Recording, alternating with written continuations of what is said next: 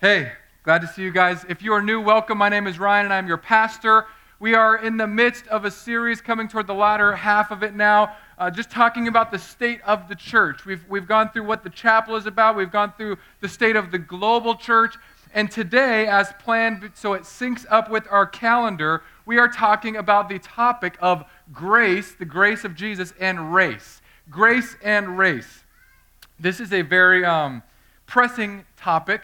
Has anyone heard anything in the news in the last 12 months about racism or racial diversity, racial awareness, racial recognition? Anyone heard that?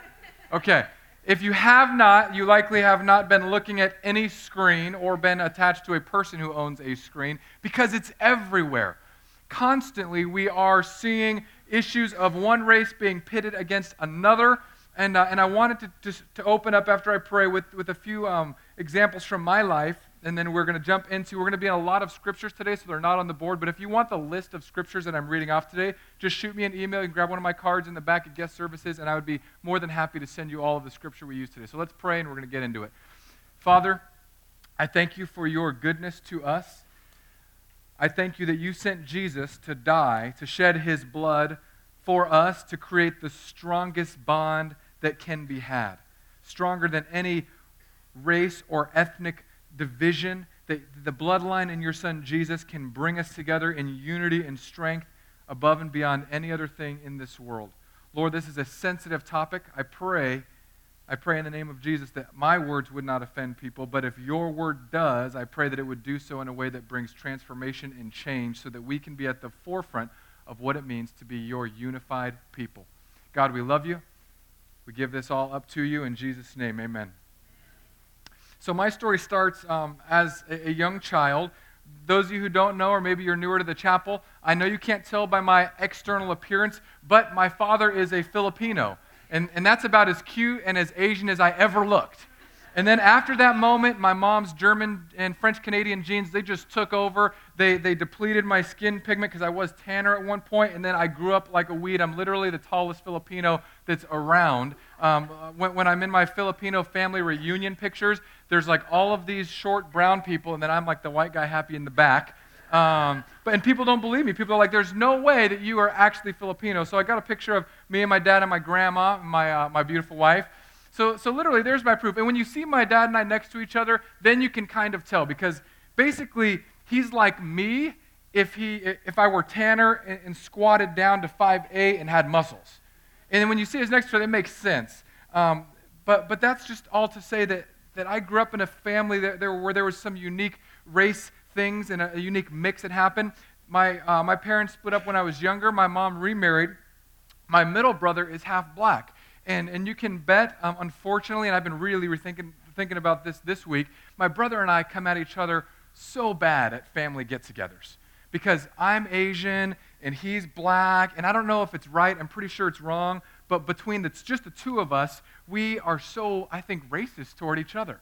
Because we'll be at Thanksgiving dinner, he'll say something about math, I'll say something about sports, and then my mom's hitting both of us.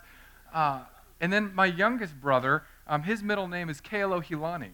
My stepdad's name is Akakaina Kealoha. My family is a melting pot. And I don't know about you, but when we talk about this issue of race, it's very personal for me. But when I became a follower of Jesus, I realized it's not just a personal issue. It's not just a social issue. This idea of race is not just that. It's a bloodline issue. It's about who we're connected to and where we draw our identity from. Now, I remember as vividly as I possibly could have any memories of when my mom married my brother Trent's father, who was black, and this was in the 80s, and it was still not quite accepted, even in the 80s. For those of you who don't know, up until, I want to make sure I get the year right, up until 1967, in 16 states, it was still against the law for blacks and whites to marry. The law in South Carolina wasn't repealed until 1998. You heard me correctly, 1998. And during that time, in 1998, they polled the state, and 29% of the people did not like that they were bringing the law down. In 1998, 2000 was the last state to do so. It was Alabama. This is just to show that this is a very current thing that we need to discuss. This is not something that's in our past. This is not something that we can say, well, we did it then and we've moved on from that now. It's still very much alive and present, and unless you've lived it, it's hard to know. Now, I've got this weird thing going on because on one hand, I'm a half Filipino and I have a half black brother, but on the other hand, I look mostly white. Like, there was the occasion in San Diego when I grew up there that people would speak Spanish to me and I'd be like, no hablo, whatever you're saying. There'd be occasions where I'd be in Hawaii and the Hawaiian guys would come up to me and speak Hawaiian pidgin, and I'd still, once again, say, no idea what you're saying. But for the most part, I look like a average white guy. But there were some very definitive moments for me. When I was dating my first girlfriend that was serious in high school, going over to her house, and after a period of months, her mom found out that I was from a mixed-race family, she called it. And she told her daughter, my girlfriend at the time, you cannot date this boy. He's from a mixed-race family, and that's not right. This was in 1996. 1996.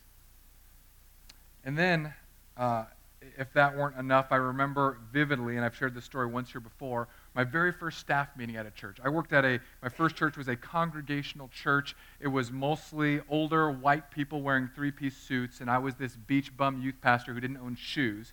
And I was super excited to be at my very first church staff meeting. I thought, that's it, I'm going to take over the world for Jesus. I'm going to bring all the best ideas to the table. And we sat around this table, me and a bunch of older people, and they started pitching their ideas, going over the bulletins, what are we going to do, what's the announcement? And at the time, Valentine's Day was coming up. And back then, we had the clip art instead of the pictures. And one of the clip arts for the Valentine's Day event that was on the draft board was of a black man and a white woman in love for the Valentine's Day celebration. And this was in the year 2000.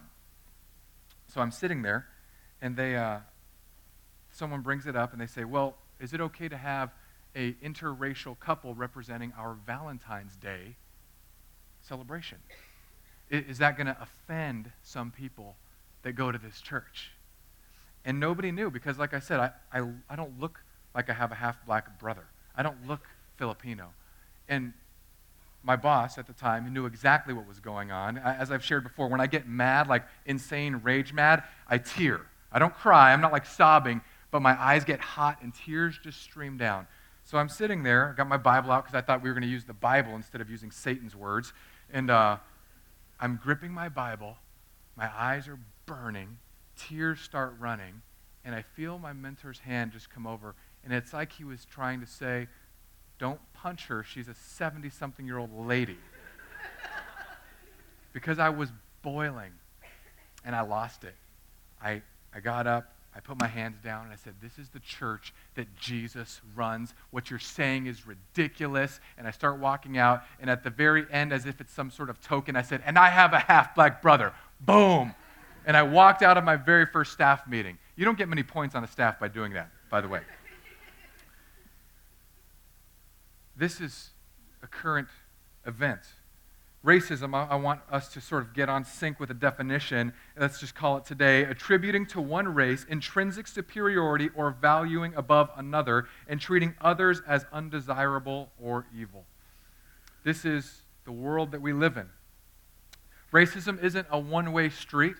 There are people from other races during the time, for example, of the racial, the removal of segregation. There were not only whites that were against interracial marriage, there were blacks that were against it, there were Asians who were against it, and that's still the case today. There is still stigmas in many Asian cultures that you need to marry someone of your same ethnic group today. And I'm not saying that it's all evil. I understand the intentions behind it at times, but what I am saying is that it's mostly evil. So let's start going through this. God is the eternal King, the maker of everything we see. He sustains all life from the common sparrow to the blue whale. God created human beings, all human beings of every skin color, every nationality, every ethnicity in His image. And together, collectively, we bear the image of God. Together, collectively, we display God's beauty, worth, value, and goodness. In Isaiah 43:6, it says this, bring my sons from afar and my daughters from the end of the earth, everyone who is called by my name, who I created for my glory, whom I formed and made. Every single person on the planet was created for God's glory, not for our own glory, not for the glory of a country, not for the glory of an ethnicity. Every single person was created for God's glory. Colossians 1:16 says, "For by him all things were created in heaven and on earth, visible and invisible, whether thrones or dominions or rulers or authorities, all things were created through him and for him." And as we keep pressing into this, I need you to understand that this racial thing, racial diversity, racial harmony, racial reconciliation, whatever you call it, I need us to stop just simply labeling it as a social issue. It is not a social issue. It's a gospel bloodline issue. It runs deeper than any one culture, deeper than any one governing power. In Galatians 2:11-21, this story happened. Cephas, who also we know also as Peter, the guy who always was doing things a little bit gruffly and abruptly, did a little racism no-no. And here's what happened. Paul, the apostle, says, "I opposed Peter to his face because he stood condemned. For before certain men came from James," that was the Jewish sect, "he was eating with the Gentiles." So get it in your head, the picture. Peter's eating with Gentiles. Peter's eating with non-Jews, which at the time was a very forward-thinking move. So Peter here eating with the Gentiles, but people came up from James. Fearing the circumcision party, fearing the Jewish people and the rest of the Jews, he acted hypocritically, and he went and sat with the Jewish lunch table. We've all had that high school experience, or at least I did, right? In my high school, there were very distinct groups. You had the jocks, you had the skaters, you had the surfers, you had the different racial group breakdowns, you had the Christians, they were the weird ones, you had the choir people, they were even weirder than the Christians, and by the end of my high school, I was a Christian choir person. I was like the end of the road for me. But it was so clear, you knew, and at least I knew where everyone sat. I knew that if I went over here, this was the group that was going to be present. These were the rules that were going to be going on there. And it wasn't okay to cross those boundaries. It wasn't okay. I couldn't just roll in to the skater group after I had stopped skating. I couldn't do that because I owned rollerblades and they all knew it. It was a dangerous situation. This is what, in a much larger sense, Peter was doing. Peter was eating with the Gentiles, knowing that it is okay. Jesus died for both. Jesus saves both by faith. But then all of a sudden, some of the highbrow Jewish people come up, and Peter sort of sneaks his tray out, walks over, puts his tray down. He didn't want to be at that table. Now, Paul confronts this, and I love how he does it. Paul could have done one of 100 things. He could have pulled him aside and said, "Hey, Peter, that's not really cool what you're doing. You need to remember that Jesus died for all of us." But Paul didn't do that. It said in front of everyone. This was a public busting of his sin. I don't know if he hopped up on the bench, but that's how I picture it in my head, that he stands up as he sees Peter doing this, as he sees some of the other Jews being led astray. Paul stands up and in front of everyone says, "You are doing something that is wrong." He didn't say, however, "You are being racist," although he could have. He didn't say, "You're showing favor to a group that God does not want. God doesn't have that barrier. Stop doing that." He says something remarkable. In verse 14 of Galatians 2, he says, "But when I saw that their conduct was not in step with the truth of the gospel, I said to Cephas before them all, 'If you, though a Jew, live like a Gentile and not like a Jew, how can you force the Gentiles to live like Jews?'" He doesn't get up and say you're being racist. He says what you just did is not in step with the gospel.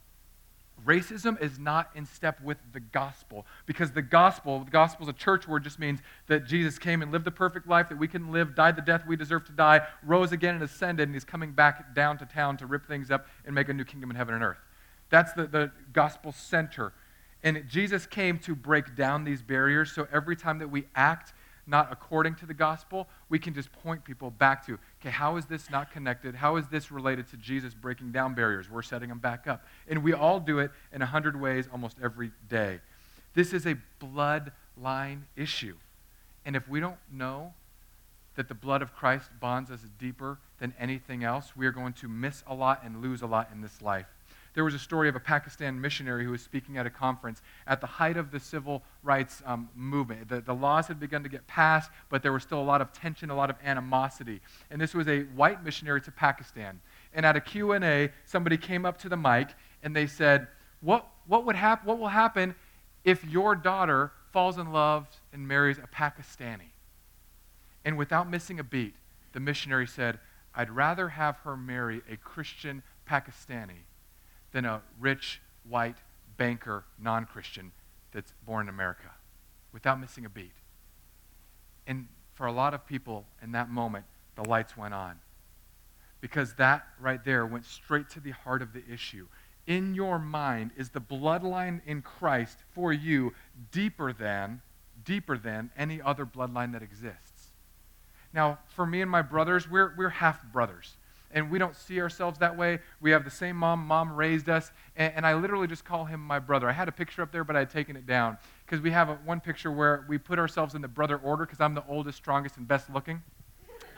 So we had one picture, we were doing family pictures a few years back when my little brother was still smaller, and I have my middle brother in a headlock.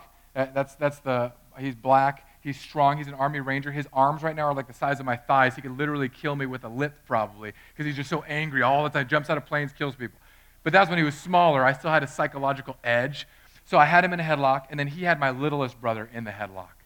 We knew how it went, and between us though, there's nothing other than Jesus that's thicker than that. Because of our lives, because of where we grew up, because of the way my mother raised us, and me being the oldest one, my mom would tell me, God made you big to protect people, so you protect people. And nobody, I promise you, nobody in this world could mess with my brother without catching my sinful side. Like if the easiest way to get me angry, other than messing with my wife and kids, is to go after my brother. I don't care that he's an Army Ranger and could literally kill as many people as he wanted to. If he's getting attacked by somebody, if he's getting verbally abused by somebody, I'm going to be the first one to step in front and start to throw down. Likewise, when he messes up, I want to beat him too. Because he's still in his 20s, he's foolish, making lots of crazy decisions. But that bloodline, that's nothing compared to the depth that we should have for each other in Christ. There has to be this overriding, underwriting, founding, firming bloodline where we begin to see each other as actual family. That we would do anything for one another, no matter what time of day it was, no matter what time of night it was, that we wouldn't see a message from somebody and just because it's 2 a.m, think I'll get to them in the morning. That we would be able to open our door when somebody needs food because somebody needs food. That when we hear of a single mother who's struggling to make ends meet, we would make the ends meet. And it wouldn't even faze us. We wouldn't even expect return because that's what family does. And this is the bloodline of Christ.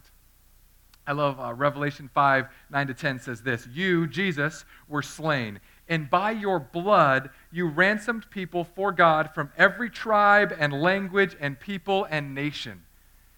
The blood of Jesus ransomed people from every tribe, every language, every people, every nation.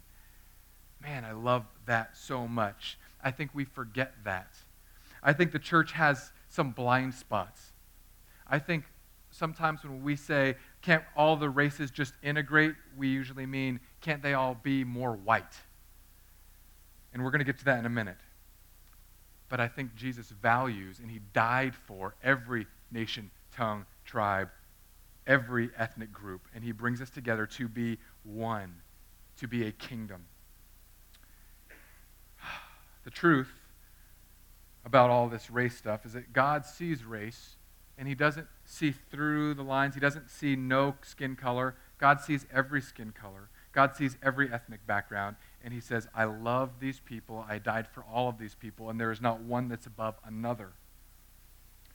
But how do we live? Because this issue, it is hard to talk about in public. And if you don't know that, you may not have been paying attention. I can barely talk about it, even with my racial makeup, because I look mostly white. And this has been problematic, because right now we have a white-appearing pastor preaching to a predominantly white, and not by much. Like we've got a fair amount of black people from different descents. We've got some Latino, Hispanic. We don't have very many Asians. I wish that the Asian population would represent a little better. I'm a little sore about that. My people need to step up your game and lead your relatives to Jesus. Okay. But I want to talk about some barriers that come up and why I think racism is still going on today. So I'm going to say a bunch of them. We're going to talk about a few, whichever one God puts to my brain to highlight, because I've got too many words to say for just one sermon. So here's some barriers. Here are things that are working to promote racism in the world. Satan, the person, Lucifer, that fallen angel, He is an evil, murderous liar, and that's all he is about. He's trying to promote this because when people are focused on sin issues, they are less focused on pressing in toward Jesus at times. Guilt is a barrier because people feel guilty. There's the white guilt, there's black guilt, there's Asian guilt, there's all kinds of guilt that goes around. Pride, people thinking they're better than another race. God came to destroy pride. Hopelessness, feelings of inferiority or self-doubt, feelings of superiority or dominance. Some people just have apathy, and there are many more. These are so many barriers to finally bringing this gospel that Jesus died to tear down boundaries into real life. So let's talk about a few. Satan. He's a liar, a murderer, he's powerful, he's strong, he's a punk. I hate him, can't stand him. Some people in some churches think that they can take on Satan. They think that they can just walk up and they can command Satan around and boss him around because they've been saved. Now, I don't know about you, but I read the Bible, and I don't really see a lot of that happening in the Bible. There's only two people that mouth off to Satan in the Bible. One of them is Jesus, and he can do whatever he wants. The other one is the archangel Michael. So if you're thinking in very shallow terms, Satan was the pretty boy, Lucifer, and the archangel Michael was the thug of God's army. Satan fell away, Michael still beats down. Now, Michael, we have a few cool stories that are just in little verses. There's one story where Gabriel was going to answer Daniel's prayer in the book of Daniel, and he got stopped by a demon called the Prince of the Air of Persia. And it says that Gabriel couldn't get through until Michael showed up. Now, I don't know how this whole angel hierarchy works, but I'm really pumped to meet this guy because Gabriel was stuck. And Gabriel's like the little messenger boy. He's the postman. He's got the hat, the high socks that are all blue, and he was just going to deliver the message. And there was a demon more powerful than him until Michael came. And it's like the passage is so short, it's like Michael just shows up and says, Gabriel, move along. And in my head, I picture it like, he's going to go now. And Michael was the only other one. When Satan was trying to steal Moses' body in the book of Jude, it captures this. Satan was going to steal Moses' body to get the people to worship it. And it's like Michael grabs the body, and he doesn't even want to fight. And Satan is like, give me the body back. And Michael just says, the Lord rebuke you. I don't even got to deal with it. That's a bad dude. Like, you know that you're fighting a bad dude when the dude turns away and doesn't even look at you. He's got so much confidence. You know, if I go down to Ybor and somebody mouths off to me, I don't walk away like this. I walk away like this. Baby, get your pepper spray out. We're going to take this fool down. I know. Keep your eye on the target. Keep your eye on the prize. Rocky Balboa taught me that. Now those are the only two guys that mouth off to Satan. And a lot of Christians do. I just need to tell you, he has lived for thousands and thousands and thousands and thousands and thousands and thousands of years. He is smarter than you. Trying to fight Satan is like you trying to get in a snowball fight with him as he's sitting in hell. Your snowball won't make it halfway. There is a way, however, that we can press in against that enemy, realizing that he's a lying, murderous thief. He comes to steal, joy, and to kill. I don't think it's an accident that this whole race thing is tied to 100 other issues. I don't think it's an accident that it's projected that over 40% of abortions are had by black female women. That's not an accident. Satan is not a fool. He knows what he's doing, and he's trying to destroy and divide as much as he can. Now, Sanctity of Life is next week because we just had the anniversary of the Roe v. Wade, so we're going to talk about Sanctity of Life and a few different issues there. But today, we've got to come to this and say, where is Satan bringing that division, and how do we push back? So here's how we can push back. I love that we're Bible people, and more people are reading the Bible. A bunch of people have gotten Bible reading plans. So I want to see if you guys can finish any of these. The reason the Son of God appeared was to destroy the works of the devil. I love it. There's always at least one Baptist person that had that as a memory verse. By the way, sidebar, I've been getting in trouble lately. The conservative people are mad at me for saying Jesus wasn't a Republican. The people get mad at me when I say that there's a sexual ethic in the Bible that God wants us to pursue for holiness. So I get called too conservative. I get called too liberal. I just want you to know that I'm a Christian. And wherever that lands me, I will swim in that hot water all day long because I love it. End side note. Okay. Jesus came to destroy the works of the devil. So we're not going to destroy the works of the devil. Jesus is going to destroy the works of the devil. Since therefore, Hebrews 2:14, the children share in the flesh and blood, he himself likewise partook of the same things, Jesus, that through death Jesus might destroy the one who has the power of death, the devil.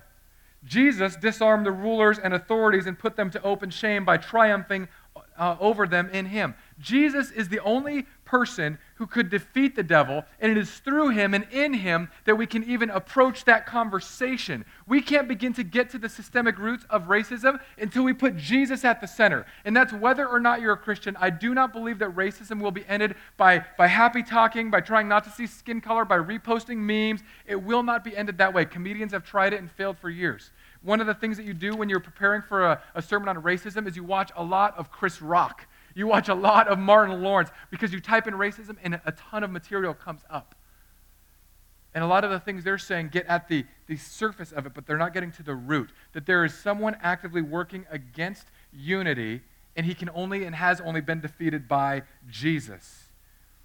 Another reason that people, that this is so hard to overcome is pride. God hates pride. Everyone say, God hates pride.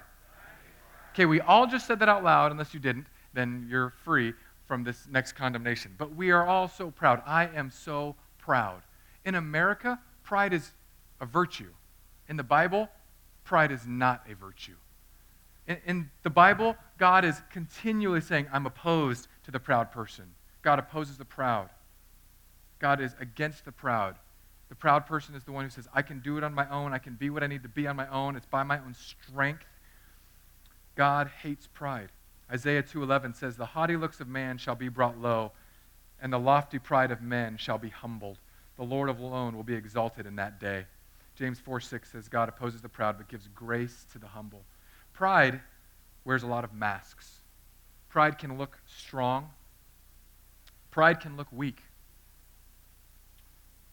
It always looks at the self, however, before looking to God and others. Race is a topic filled with pride. It is rife with pride. White supremacy, mothers who won't let their daughters date boys from mixed-race families, groups who actively still today are saying that white people deserve more than people of other skin colors and racial backgrounds. There's also pride on the other side. There's the Black Power movement. There's things like this week, as current as Jada Pinkett Smith talking about the Oscars and how there are only white people nominated for the main roles, the 20 main actor-type roles. It's only white people for the second year in a row. That thing's been flying around on my Facebook. What I want every side to understand is that the moment we have pride, we're not just going against another race or another group.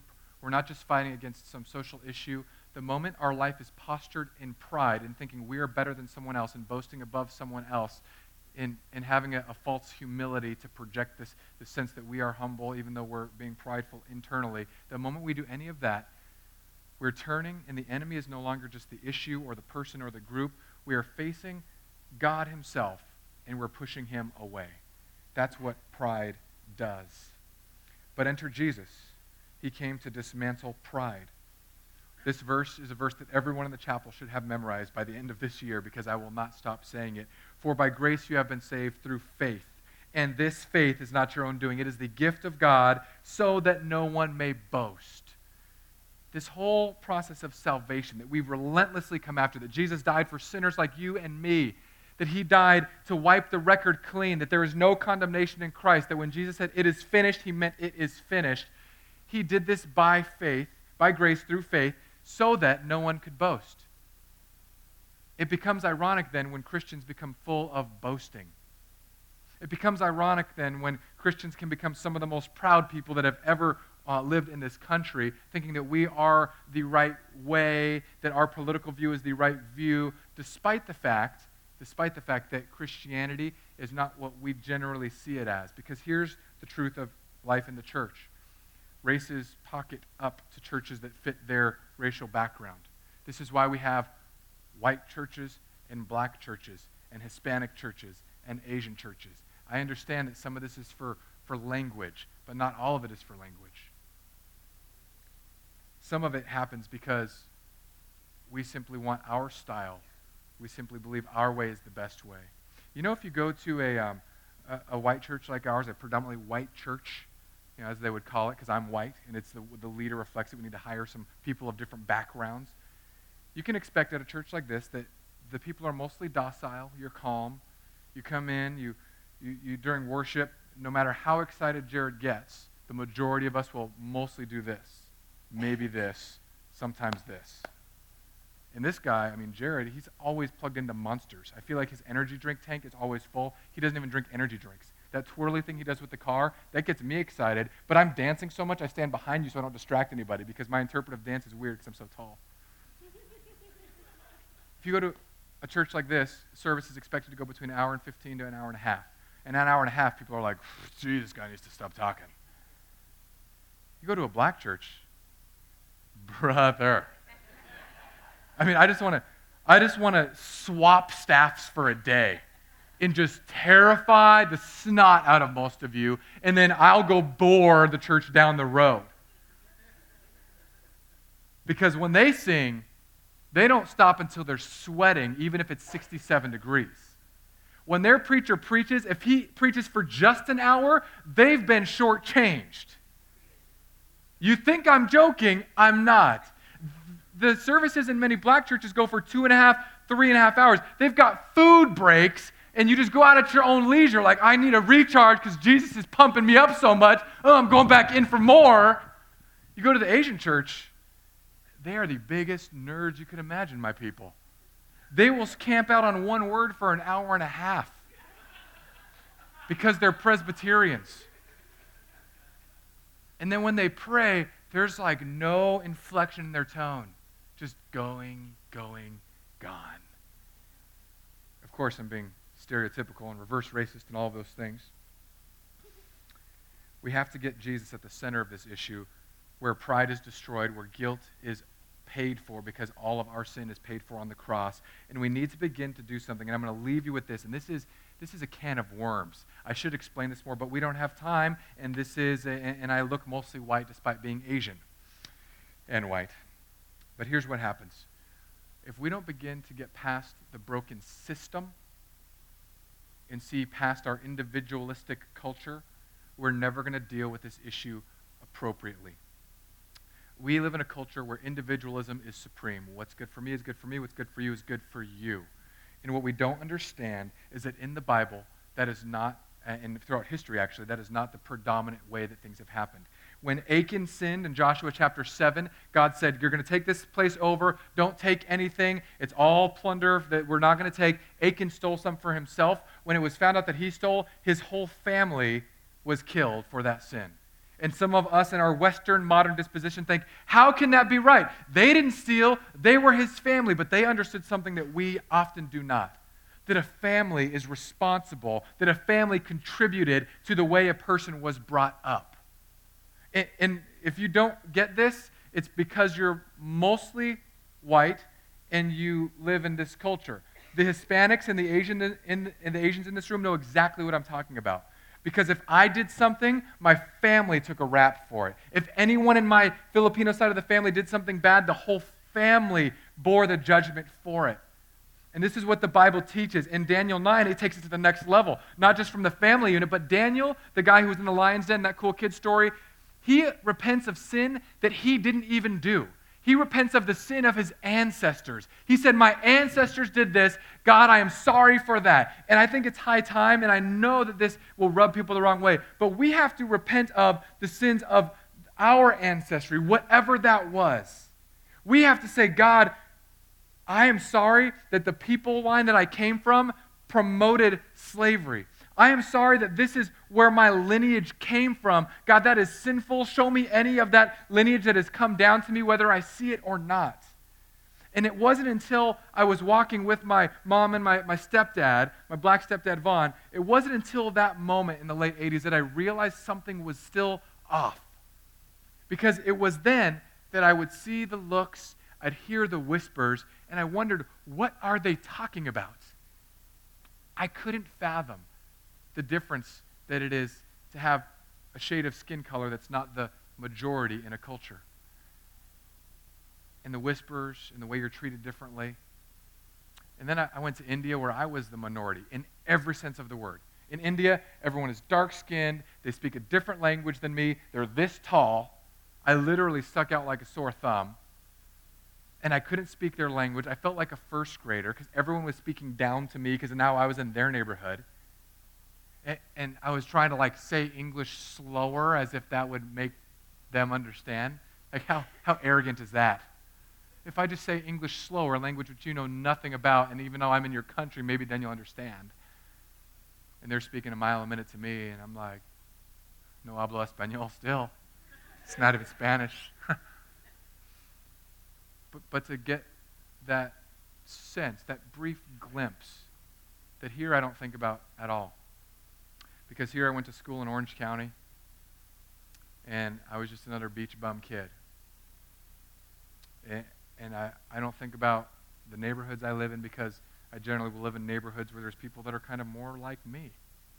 I don't think about the fact that, like my brother does at times, because of his skin color, he gets followed in grocery stores or in retail stores more than I do. And I don't live with that pressure. If you're any white race, you don't understand that pressure. We don't understand what comes with being white. And some of you are thinking, well, man, you know, I've seen that meme. The only race that you're allowed to be racist to now is white people. And I say, well, you know, as the comedian says, oh man, this comedian I watched, don't watch him, it's so vulgar and ungodly. He says, I think there is such a thing as reverse racism. I could be a reverse racist if I wanted to. All I would need is a time machine. And what I would do is get in my time machine. I'd go back in time to before Europe colonized the world, right? And I'd convince the leaders of Africa, Asia, and the Middle East, Central and South America to invade and colonize Europe. And then I would occupy them, steal their land resources, set up some kind of, like a trans-Asian slave trade where we would export white people to work on giant rice plantations in China. Just ruin Europe over the course of a couple of centuries so all their descendants would want to migrate out and live in places where black and brown people come from. But over the course of that time, I'd make sure to set up systems that privilege black and brown people at every conceivable social, political, and economic opportunity. And white people would never have any hope of real self-determination. Just every couple of decades, make up some fake war as an excuse to go and bomb them back into the Stone Age or say it's for their own good because their culture is inferior. Then just for kicks, subject white people to colored standards of beauty so they end up hating their own color and skin and eyes and hair. Whoa. Now I know comment cards come and emails come, and I need you to understand that we are part of a system that's broken. And I'm going to do something that's quite radical in closing. We need to begin to see the blind spots and ask God, where might I be racist and not even know it? So I'm going to compare it to the Holocaust. And you say, well, that's pretty steep because 6 million Jews died in the Holocaust. Well, millions of African Americans were killed in slavery. Millions of people were killed when the Japanese took over a lot of the Chinese, the Philippines. They killed millions of people there. The Soviet has, under the Soviet gulags, they killed millions of people that surrounded the Soviet Union as they were taking over. This is an issue where systems get broken. So here's the types that there are. There's the type of people who know what's going on. They support it. They see this is a broken system, whether it's the education, politics, economics, whatever it is, and they do it. They implement it. They want the system to be broken. There's the people who are in a system. They know what's going on, and they just kind of follow the orders. They didn't create it. They're not the masterminds, but they're there. They just do it. There's the people then who are there. They're vaguely aware of what's going on, but they kind of want to push it away and pretend it doesn't exist. And then there's the people who don't know what's happening, and they've only heard rumors, and they don't even care to examine it. It takes all of those types of people to create a system of evil. So as we look at this issue and figure out how to tangibly get Jesus at the center of it, we need to see where we are. At the Holocaust, the first people would be the people who set up the death camps. And if you've never done so yet, take a trip to Germany and go to one of the death camps. I went to Dachau. I don't know if that's how you say it, but you have the bunk beds, three bunks high, and it's where they experimented on the Jews to figure out how to kill them in the other death camps. This was the experimental camp. And there's nothing that I've experienced in my life that's as eerie as walking through those buildings. That's as eerie as walking into the oven areas where they killed people. There's nothing as eerie as walking into the rooms where they would submerge human beings in ice to see how long it took somebody to die in freezing cold waters. And there were people who promoted that. Then there were the guards who were there, and they weren't against it because they were working it. They didn't mastermind it, but they were there. Then there were the people in the towns, the civic leaders, and they knew what was going on, but they didn't want to try to fight against it. And there's so many testimonies of a lot of these people that weren't involved in the death camps in Germany, that once the truth came out, they committed suicide because they were so sick that they did nothing about it. And then there's the people who don't know what's happening. They don't even care to learn about it. They just put it in the back burner. It takes all four of those types of people to keep an evil system going. There are levels of responsibility that we all have to take. And I know that this sermon is not probably what you came expecting to hear, but I need us all, white, black, Asian, Hispanic, wherever you come from in this world, whatever your heritage is, to open our eyes and say, is there any point in place in my life where the bloodline of my ethnic race is deeper and stronger than the bloodline of Jesus? Is there any point where I'm letting Satan, the liar, thieving murderer, influence me in regards to race and how I get along with other people, more so than Jesus, who came to destroy the works of that lying, thieving murderer? Is there any place where I'm letting guilt assuage me, or where I'm using guilt to exploit something? Find out where you are in that system. Repent of that. Put Jesus in the center of that. And as we see these injustices, turn to God and say, God, you came to destroy these works. Please destroy them. Turn to this book and say, God, I need to see this bloodline in Jesus as the strongest bloodline in my life. Because until we get there, there's going to be little kids who have interracial married parents that get weird looks. Until we get to Jesus' bloodline being the thickest thing ever, there's going to be moms of daughters who tell their daughters to break up with their boyfriends. Until we get there, there's going to be people unfairly treated around the world and demonized wrongly.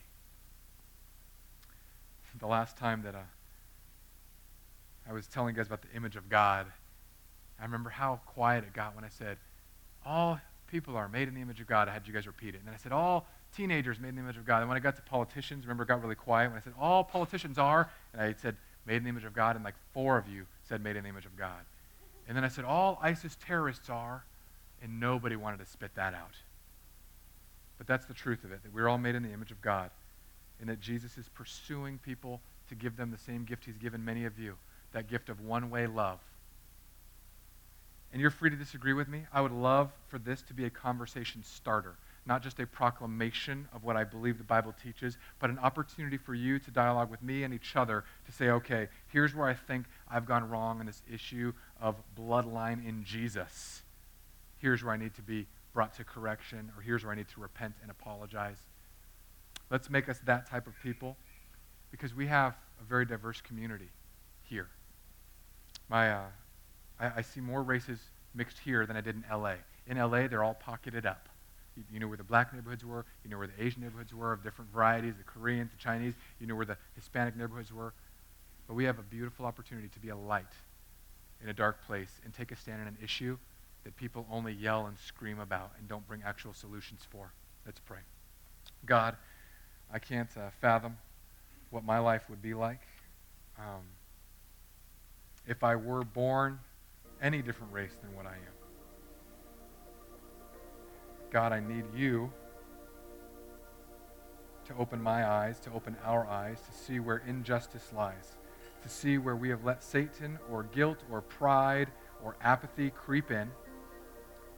This issue will not go away with platitudes and political hoorahs and rallies. God, Jesus alone defeats and breaks and destroys the works of the devil, and this is surely one of them. Jesus, you prayed that your followers would have unity. Give us that unity in Jesus' name. God, we love you. It's all for your glory. Amen.